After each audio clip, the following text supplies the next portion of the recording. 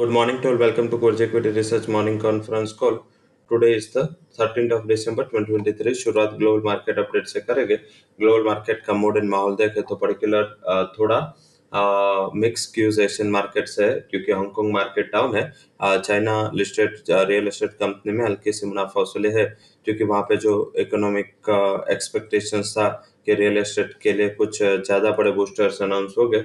हालांकि ये एक्सपेक्टेशन के हिसाब से नहीं रहे, मार्जिनली थोड़ा कुछ कम अनाउंसमेंट हुआ और इस हिसाब से वहाँ पे रियल एस्टेट सेक्टर में थोड़ा प्रॉफिट बुकिंग था क्योंकि ऑलरेडी मार्केट ने एक्सपेक्ट किया था कि बड़े बदलाव आएंगे, बड़े चेंजेस हो गए। वैसे भी देखे तो काफी टाइम से जो वहाँ पे रियल एस्टेट सेक्टर में मुनाफा वसूली या वीकनेस का ट्रेड है, उसके बाद एक अच्छा शॉर्ट कवरिंग भी था, बट यह से शॉर्ट कवरिंग ही रहा एंड पर्टिकुलर वो सस्टेन नहीं किया एंड आज एक मुनाफा वसूली real estate and property stocks में है। इस हिसाब से हांगकांग डाउन है। हालांकि कल डिस्पाइट की आज पॉलिसी थी, कल यूएस के CPI inflation month on month base पे स्लाइटली बढ़ के आए थे, बट फिर भी इसका कुछ भी इम्पैक्ट आता हुआ नहीं दिखा था। हमने लास्ट पॉलिसी में जैसे ही फेड का अनाउंसमेंट हुआ उसी दिन से आपको हाईलाइट किया था कि अभी कोई डेटा का इम्पोर्टेंस नहीं है, मार्केट फुल्ली प्रिपेयर्ड है टू डाइजेस्ट कि अभी रेट रिवर्सल होगा। और यही सिचुएशन आपने पूरे महीने देखी, ना तो फेड के कमेंट की कोई इम्पेक्ट आई, ना तो ये डेटा की कोई इम्पेक्ट आई। तो ये मार्केट ऑलरेडी उसको डाइजेस्ट कर लिया है, तो इस हिसाब से इसका इम्पेक्ट इतना ज्यादा नहीं दिख रहा है। एक क्यों है, सेकंड है कि आज फेड की पॉलिसी के ऊपर फोकस रहेगा मार्केट का। ये डेफिनेट होगा, ये focus in terms of rate नहीं रहेगा, 5.5 के सामने 5.5 होगा, बट मार्केट का पूरा फोकस है वो उसकी प्रेस कॉन्फ्रेंस पे रहेगा एंड पॉलिसी का जो कमेंट्स होगा उस पे होगा, जो कि ये जो मीन्स कई बार एंड मैक्सिमम टाइम्स जो फेडरल रिजर्व है वो अपने पूरे साल का जो इंटरेस्ट रेट का आउटलुक है या जीडीपी ग्रोथ, इन्फ्लेशन, सबके जो एक साल का आउटलुक है वो दिसंबर पॉलिसी में देता है। तो आई थिंक ये कमेंट्स इंपॉर्टेंट होगी, तो आई थिंक इसके ऊपर ध्यान रखना है। वोलेटिलिटी होगी और हाई लेवल पे हम ये पॉलिसी पे जा रहे हैं, हल्की सी वोलेटिलिटी होगी, ज्यादा कुछ बड़े गिरावट के असर अभी दिख नहीं रहे। मार्केट पूरा मंथ के प्रिपेयर्ड है क्योंकि मार्केट कुछ ना कुछ एक्सपेक्ट करेगा कि नेक्स्ट जो मंथ है, नेक्स्ट जो ईयर है, इसमें कौन से मंथ से वो रेट कट हो। वो अगर मार्केट का इंडिकेशन अप्रैल से लेकर जून को मिलेगा तो मार्केट को कोई ज्यादा नेगेटिव नहीं होगा। बाद में अगर मार्केट में ऐसा हुआ कि रेट हाइक की एक्सपेक्टेशंस कम हुई है रेट कट की, तो मार्केट में थोड़ी मुनाफा वसूली हो सकती है। तो आई थिंक अभी रेट हाइक की या स्टेटस को की कोई बात नहीं, अभी रेट कट कब से होगा इसके ऊपर पूरा फोकस आपको रखना है।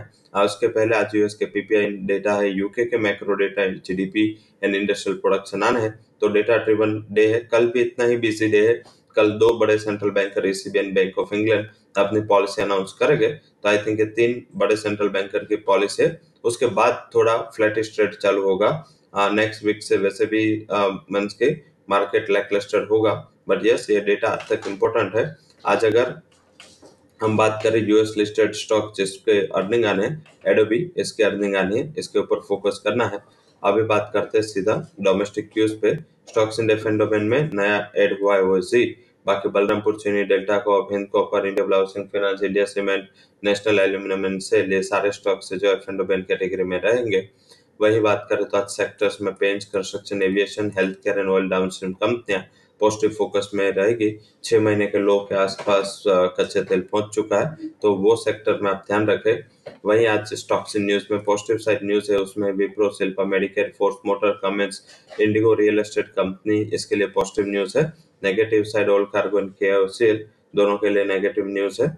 वहीं फंड हाउसेस के रिकमेंडेशन में पॉजिटिव साइड जो रिकमेंडेशन है वो इन्फोसिस, मेदांता, जाइडस, लुपिन, जेबी फार्मा, इसके लिए फंड हाउसेस की राय पॉजिटिव आई है।